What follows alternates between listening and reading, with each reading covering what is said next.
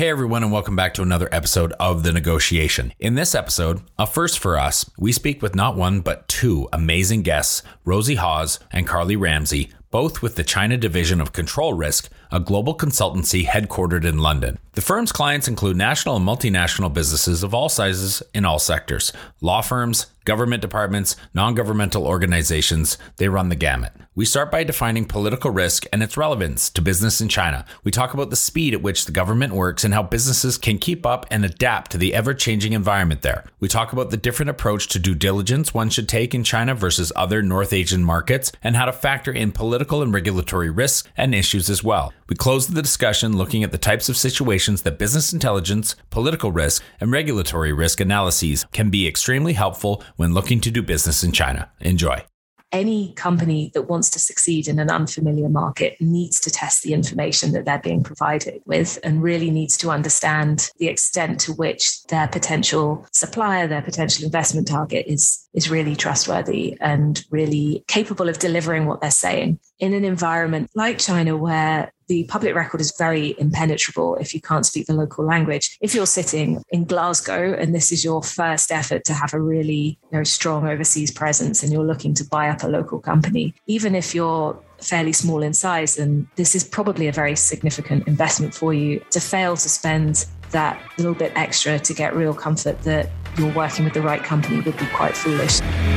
Home to over 4 billion people, the Asia-Pacific region boasts one of the most powerful consumer markets on the planet. Not only is it home to half the world's under 30 population, but it's also home to more than half the world's internet users. It's a market no globally minded brand should ignore, but entering markets like China is no easy task. Just ask the likes of Microsoft, Google, Uber, and Facebook. Times are changing, and with the right partners, doors are slowly opening as more and more companies find success expanding into the markets of the Middle Kingdom. I myself spent 8 years in China, mostly as a venture capitalist, helping early-stage tech companies enter the Asia-Pacific market successfully. This show is dedicated to uncovering and examining successful China entry and growth strategies by interviewing the people behind those success stories. My name is Todd Embley, and welcome to The Negotiation, brought to you by WPIC Marketing and Technologies. Carly, Rosie, welcome you both to the show. Thanks for coming on today. Thanks, Todd. Happy to be here. Thank you, Todd. So this is our very first episode after over 110 episodes, the very first episode that we've actually had two guests on the show. So I'm really excited and also just a little bit nervous to see how this is going to go. Now, I want to start, as we usually do, with a little bit of an understanding of who our guests are and how they ended up at China. So, Carly, why don't you go first, talk to us about your path to China, and then Rosie, you can follow up after. I didn't expect to be in China. I think that's a path that a lot of expats have, actually. I did a master's degree in foreign policy in Washington, D.C., and I was fully expecting to be employed in some type of career in foreign policy in Washington, D.C., or even in Ottawa. But I graduated at the height of the financial crisis, and times were tough back then. There was not a lot of hiring going on. And so I just thought, well, why don't I go to China and see what's going on there? Surely it can't be as bad as it is here, as it was there. And so I did. I just went to China. I found a position doing public affairs in Beijing. And I thought what would be a year as I kind of waited out the financial crisis in the West turned into 13. So that's how I ended up here. And Rosie? So a little bit like Carly, my undergraduate degree is in Russian. I speak Russian and I lived in Moscow for 12 years. And then I was starting to think maybe there's more to the world, and a chance to help in our Shanghai office came up in 2014. So I came here for 6 weeks thinking, I'll go on and do something else. And then, of course, luckily they encouraged me to stay. So I've been here in Shanghai ever since. Yeah, I would have to double down on what Carly said off the top, is that I don't think a lot of expats end up planning to be in China, but it does kind of grab you and it does suck you in, and it is just so interesting and moving so fast. And there's it's one of the most interesting places on the planet, and it has been for a majority of my adult life, and I'm sure for you as well. so involved and so impactful in so many different areas around the world. So I can appreciate that. And it was part of my my background. I went to China on purpose, but staying there and building a life there for a while, that was definitely not on the roadmap. So I completely agree with that. We're going to start with an introduction to control risks and the work that your organization does. So, Rosie, I'm going to come to you for maybe a broader view of control risks USP. And then, Carly, I'll bring you in just after, maybe to dig a little deeper and describe how you're bringing that USP to bear in China and what the China USP is in other markets. Okay, thanks, Todd. So, Control Risks is a specialist risk consultancy, but our origin story is quite interesting, so I'll just start with that. So we've been operating for just over 40 years, and our four founders previously were ex-SAS, so the special branch of the British Armed Forces, working for an insurance firm, helping in kidnap situations. And at one point, they were sent by the insurer to help with a kidnap case in Bogota, in Colombia. And they were there. They were successful. They helped free the kidnap victim. And then they got arrested by the local authorities for interfering in government business. So they spent 6 months in a Colombian prison where they came up with the business plan for control risks. So subsequently, they were freed without charge, which I always think is quite important to mention. And actually, one of them still works for us today, 40 years later, in our London office. But that origin of the company, helping businesses going to very unfamiliar, perhaps very extreme environments and dealing with very difficult situations that are outside their normal remit, is what sits at the core of our business. So back in the 70s, there was obviously a lot of concern about kidnap in Latin America, in the Middle East, and so on. So naturally, focusing on those issues, the company grew to focus on broader security issues, but also on political risk, which we're talking about today, because understanding the broader environment of where these companies are setting themselves up helps them then understand the security risk as well. And then subsequently, in the last 20 years or so, as regulations like the Foreign Corrupt Practices Act, anti-money laundering laws, and so on have been really at the forefront of the regulatory agenda. Integrity practice, which I'm part of, has grown exponentially as well, helping companies understand the risk of exactly who they're working with. So it's a very interesting company. You can imagine we have quite a few quirky colleagues. In the world of startups, we have a saying: constraints breed innovation. However, the story of how the company was formed kind of gives whole new meaning to the constraints that bred this innovative company. That is an amazing story, and I'm so happy you shared that with us. Carly, I'm going to lean on you now to maybe describe a little bit about how you're bringing that USP to bear in China, and then how you're taking that China USP into other markets. So we are, I would say that we are unique in China, mainly because we have such a large and diverse team actually on the ground here. So those quirky colleagues that Rosie mentioned, so we have former law enforcement officials, former lawyers, former government affairs professionals, investigators, former journalists, and many of them with decades of experience doing business, helping business in China. We all come together with all of our various viewpoints and our expertise, and we kind of help solve these really challenging problems that our clients are facing in China. And I think with all the noise in media about what's happening in China and the impact on business, it's especially important that you're getting a viewpoint from people who are here, because the reality is quite different than what's painted in media, to be frank. We got a very large team in China. We have across our 3 offices in Shanghai, Hong Kong, and Beijing, we have about 100 people. And we have this incredible network right across the country. So we understand what's obviously happening in Shanghai, Beijing, like the major city centers, but that might not be the reality for business in, say, Fuzhou, where you have your factory. So because of this incredible network that we have, we're able to get like real actionable insights into like the realities of doing business. And I think that's really valuable for businesses, especially as I mentioned, that it's very difficult to understand what's actually happening here with the amount of reporting, kind of inflammatory and a bit misleading reporting in Western media.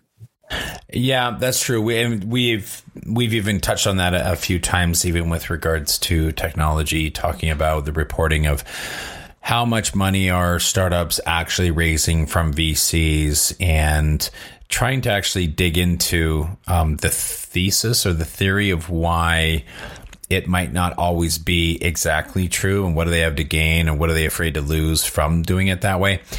You touched on political risk. Can you potentially introduce political risk in, what does that term mean in your world? Can you introduce that to our audience?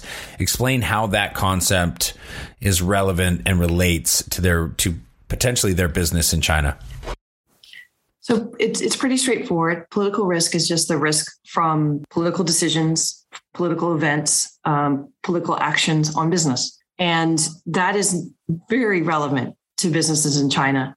There is a political priority here. I think probably all your readers are more than well aware that there's a strong political priority to develop China into a modern developed nation. And that means that there's political goals in almost every aspect of society, economy, and the industry.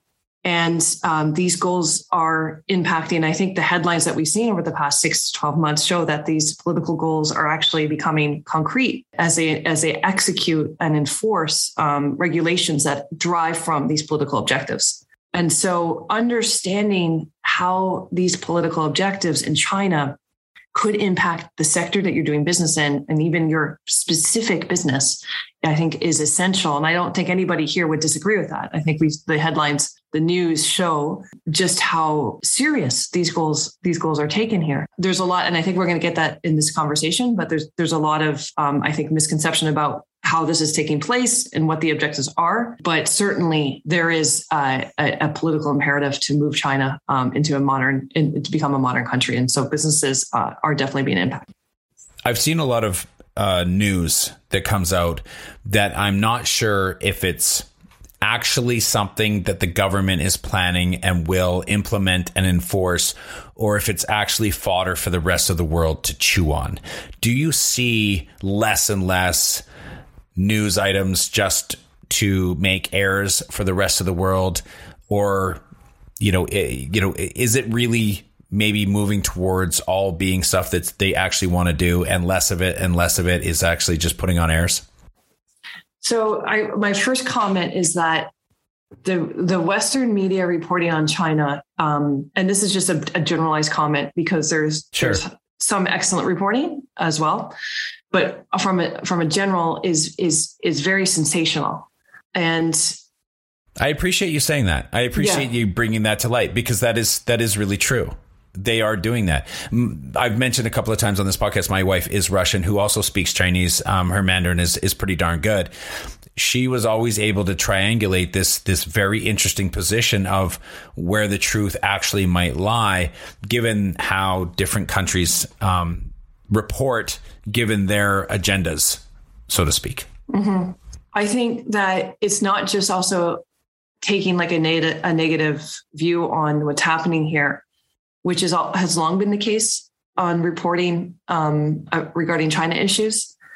But it's also increasingly becoming where the reporting is factually incorrect. And I think that's I think this is partly China's own doing. I mean, there's not a lot of journalists left here. It's very hard to get the visa to be a journalist in China. And then in part of the US-China spat, they've kicked out a lot of Western media.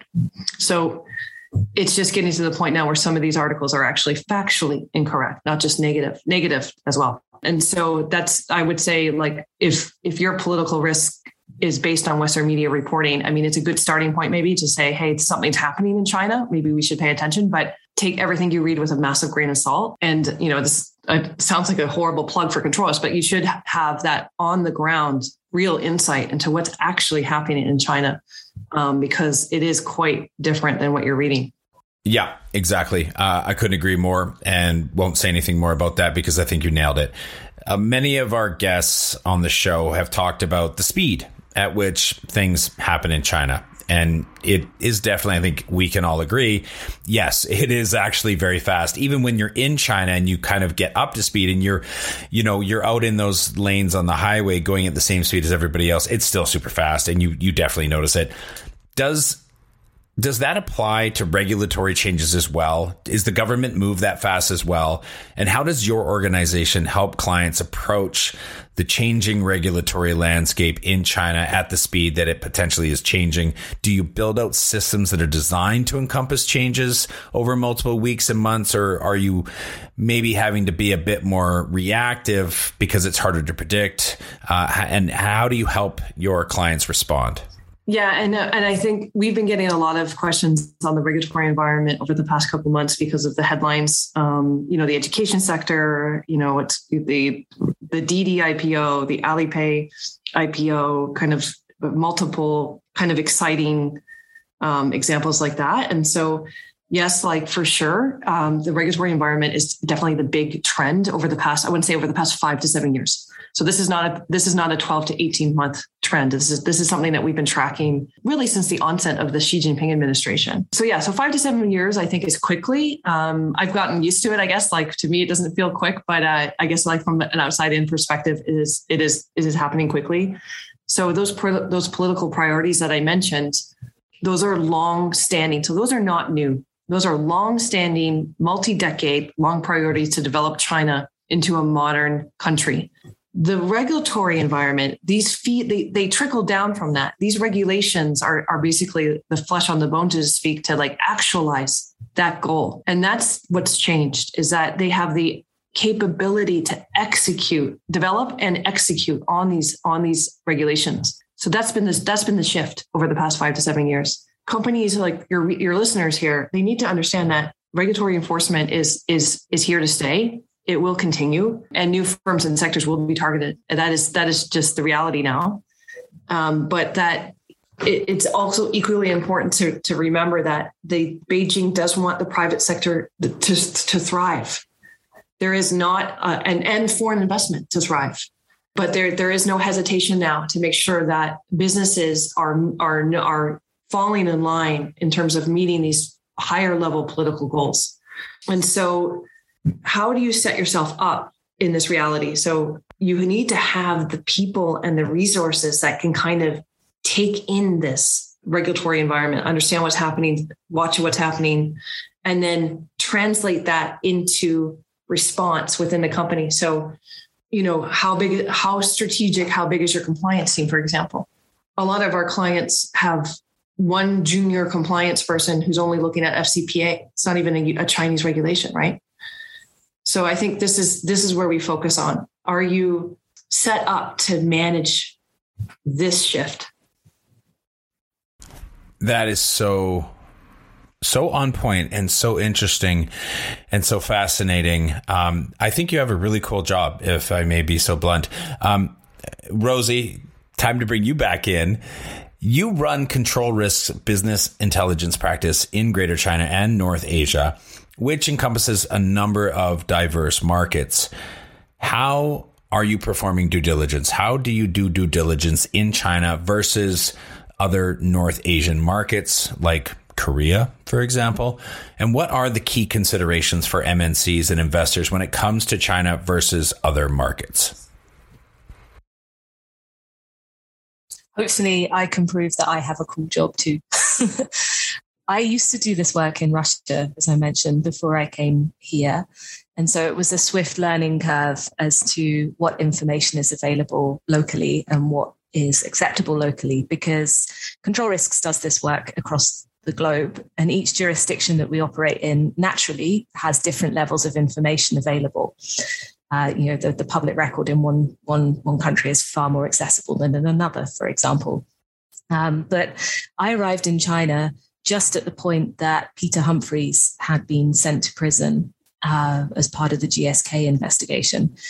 He was a British investigator who was accused of selling personal data and other information and was imprisoned for doing so. And so at that point, when I just arrived, there was a real awareness in our industry in China about the sensitivity of accessing personal data, of doing the wrong thing, and really a recognition, as we've been talking about with Carly, that the laws are being enforced, and we have to comply with those. And luckily, Control Risks had always sought to operate in the white, so to speak. But up until maybe 6, 7, 8 years ago, a lot of the information that we would access was in a potentially grey area because there weren't the regulations, there wasn't the clarity.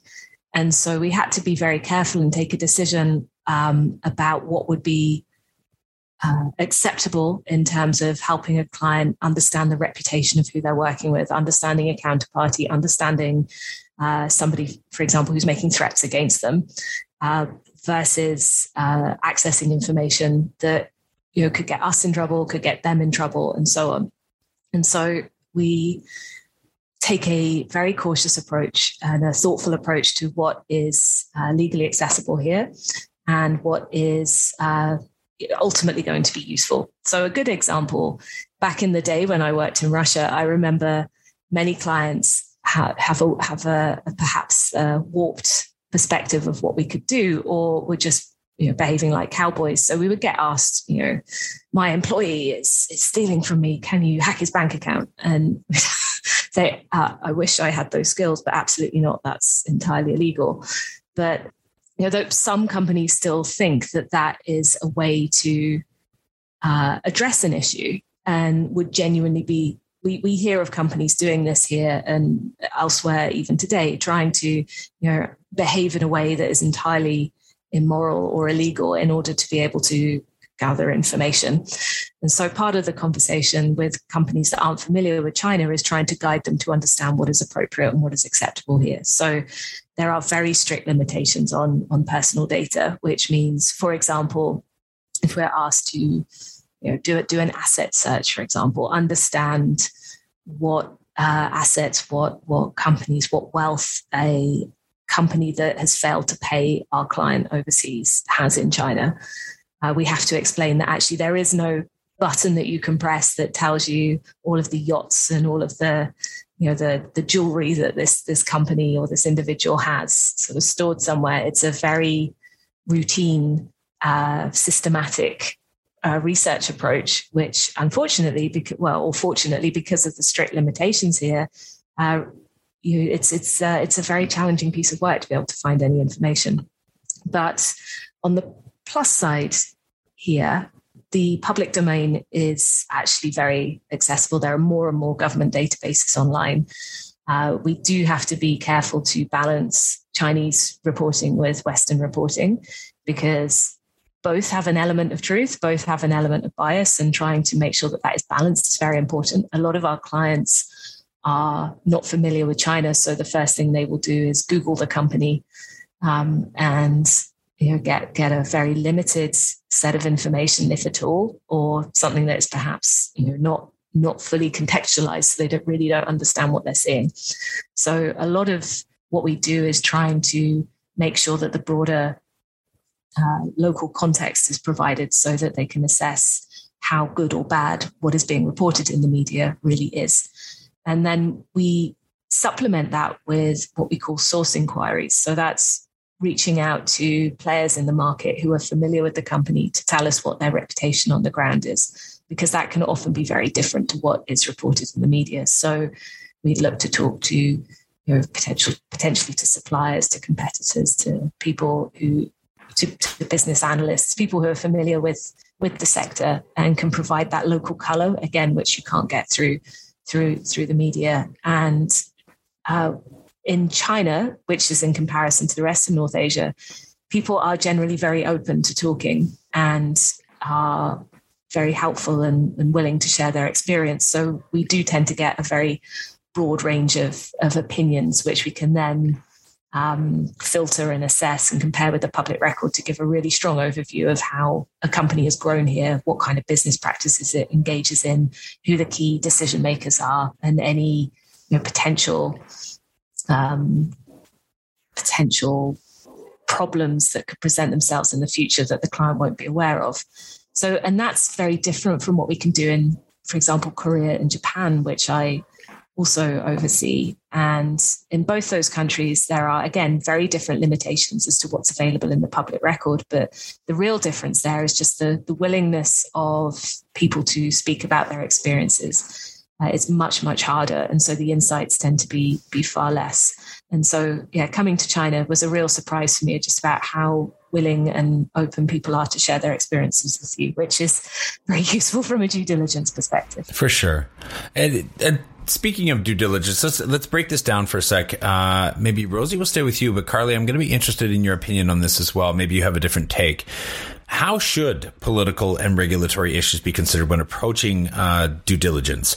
Is this something every company should be considering, or is it really just for like the large investors, multinationals, and those operating in strategic sectors? So perhaps I can take the second part of that question in terms of whether this is for any company or just the multinationals. So of course, most of our clients are the bigger multinationals or companies that are, have a significant enough presence to be looking to expand overseas. But we do work with smaller firms as well, because really any company that wants to succeed in an unfamiliar market needs to test the information that they're being provided with, and really needs to understand from a sort of neutral third party the extent to which their potential supplier, their potential investment target is really trustworthy and really capable of delivering what they're saying. And in an environment, again, like China, where the public record is very impenetrable if you can't speak the local language. If you're sitting, I don't know, in Glasgow, and this is your first effort to have a really very strong overseas presence, and you're looking to buy up a local company, even if you're fairly small in size, then this is probably a very significant investment for you. And to fail to spend that little bit extra to get real comfort that you're working with the right company would be quite foolish. And unfortunately, we've worked with companies who have forged ahead with the relationship, bought that company, started working with that supplier, and then 2 or 3 years later realized that they're really stuck and that their investment target is actually stealing their IP and selling it to the business next door, which is owned by the previous founder of the company, or that their suppliers are, behaving in a way that's completely counter to everything the company stands for. So whilst it's that the process and the idea of conducting due diligence tends to stick with the bigger multinationals,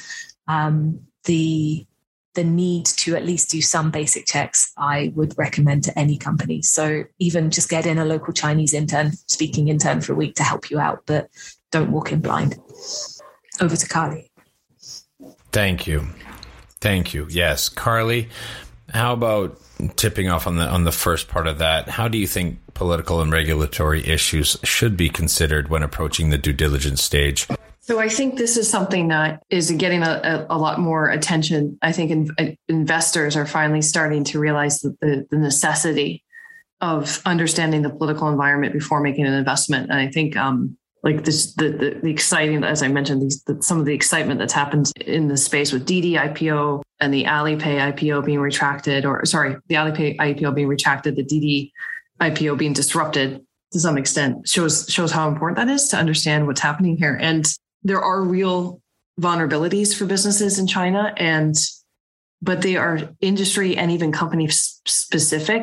It's really hard to paint a generalized picture, but just some comments on what investors should be thinking about when they look at the political regulatory environment when they're about to do an investment is the sector in a strategic area, right? So does it touch on public welfare issues, for example? Does it touch on issues related to national security, food safety, labor? These are well-known areas of strategic significance in China. And if you're investing in a sector like that, what do you know about the goals of the government in that sector and how that's going to actually manifest in terms of regulatory requirements, right? But you really need to differentiate between companies that Beijing might see as posing strategic or systemic risks, right? And those facing specific compliance issues.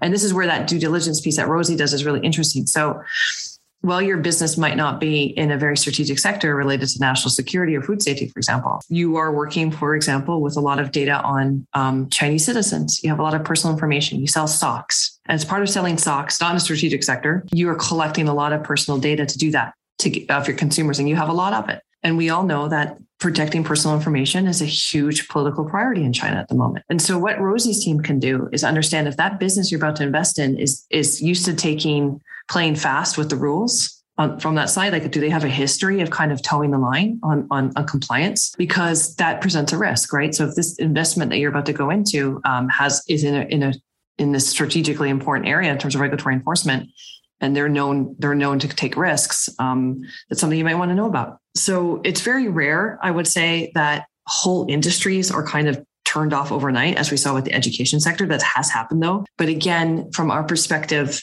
there were lots of signals and indicators that this was going to happen. And so having that awareness before you make a crucial investment is, I think, so vital in China. And very happy to see that it's being taken, political regulatory risk is being taken more seriously now by investors. I agree. Very, very, very nice. Very nice. There have been a lot of books written. There's been a lot of news. Not all of them are widely available in China anymore, but they talk about certain situations. They talk about business gone bad, where people, money, companies, technology, products have come into China with great intentions, but obviously incredibly naive about the environment, and things have gone sideways. And they've been talked about in a very sensationalist manner when reported outside of China. And we know that, from those of us who have been there, that's the risk you take. Can you talk a little bit about that wild east nature of, there's a lot of risk for sure, but there's also a lot of reward? Certainly. So you're right that these cases, these incidents have not gone away. The books that you're mentioning, some of them go back kind of at least 10, 15 years. And those kinds of schemes, those kinds of issues are still prevalent, which certainly sheds a bad light on how some certain Chinese companies and individuals choose to interact with foreign companies. But it also sheds an equally bad light on how naive and unprepared the foreign firms can be as well. So we are working on multiple cases at any one time where we're helping our clients who found out that their kind of trusted employee, their local CEO, whoever, is stealing from the business in some way. They set up a parallel business. They are, demanding kickbacks from all the suppliers and so on. And people are, making a huge amount of money from their overseas employer as a result.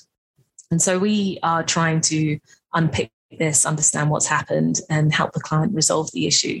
But really, these issues, again, it's not a one-sided thing. The environment here is very different from the environment in some countries, but not everywhere. Like the kinds of challenges I see here, I used to see when I was in Russia as well. And to be honest, if I was in this position, sometimes it's almost like leaving a bag of money on the table.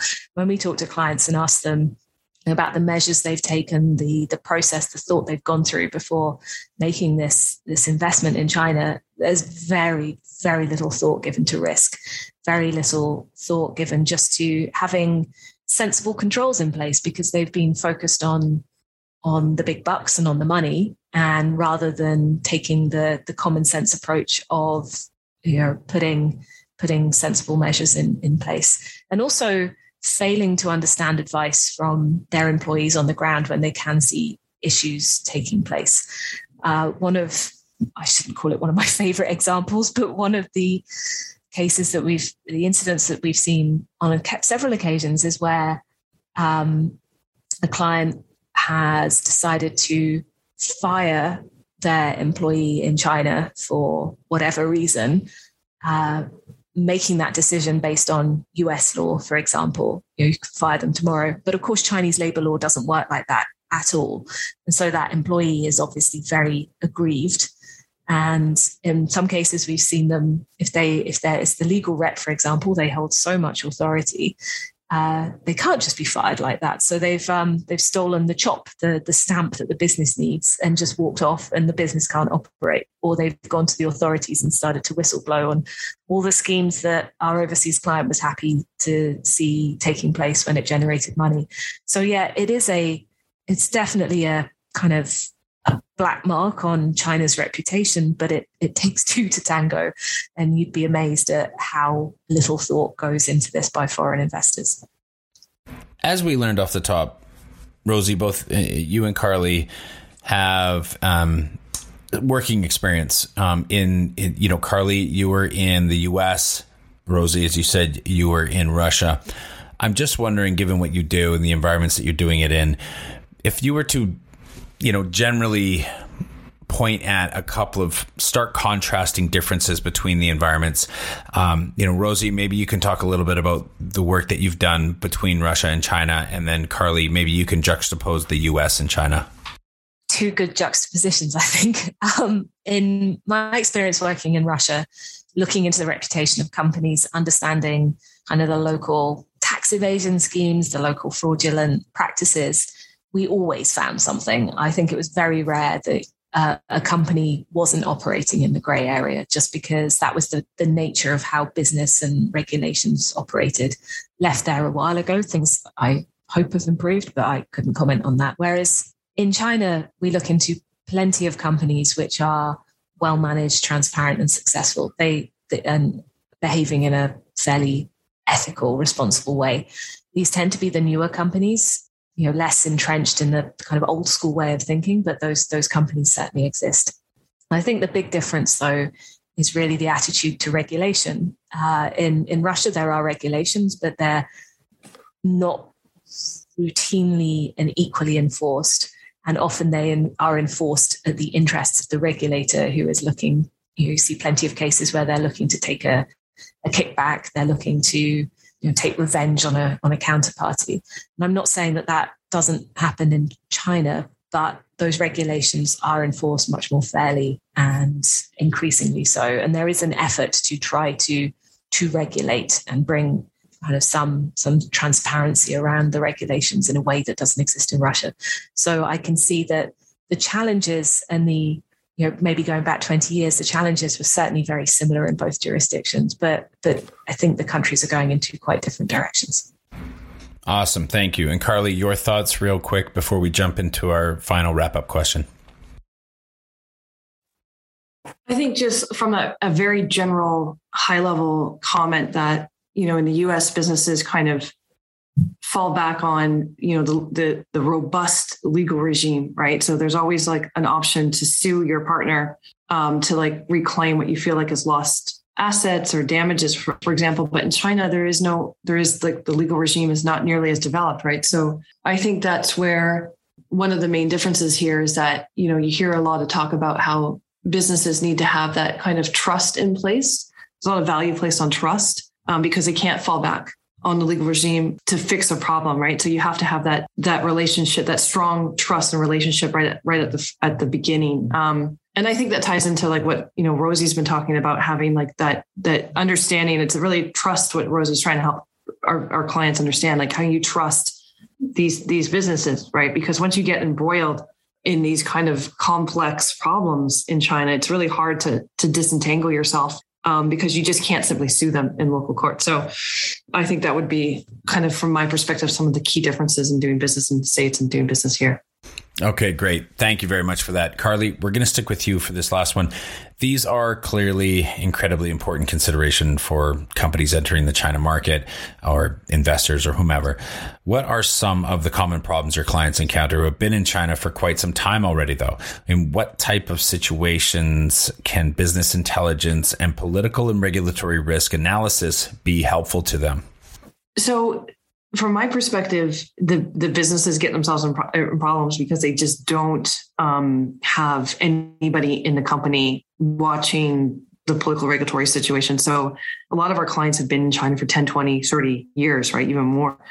And when they came when there was literally no regulations to comply with, right? And so they have, like, as I mentioned, a junior compliance person who's 90% of their time is looking at FCPA, or they have one government affairs professional who has a Rolodex only in the industry that they work in, not amongst all these other regulators that they have to worry about. So I would say that my comment to companies generally is that that they really need to think about changing the way they're structured internally to manage this new reality here. Awesome. Okay, Rosie, your final thoughts on that? So I'd agree with Carly that the environment today compared to the environment 10 years ago is just entirely different. However, some of the cases that I was talking about, some of those incidences that companies find themselves facing in terms of, employee issues and so on, a lot of that is coming from a failure to recognize that the market has changed and that regulations have changed and that attitudes towards business have changed. And unless companies do adapt to observing not just international kind of, for example, anti-corruption laws, but focusing on what's necessary locally, that's when they can really trip up. So thinking that they can behave in a way that was appropriate in the 90s is a surefire way to not to succeed. Awesome. Well, thank you very much, both of you, Carly Ramsey and Rosie Hawes from Control Risk. We are really thrilled to have you here. We are really thrilled we got to do 2 at one time, which we've never done before.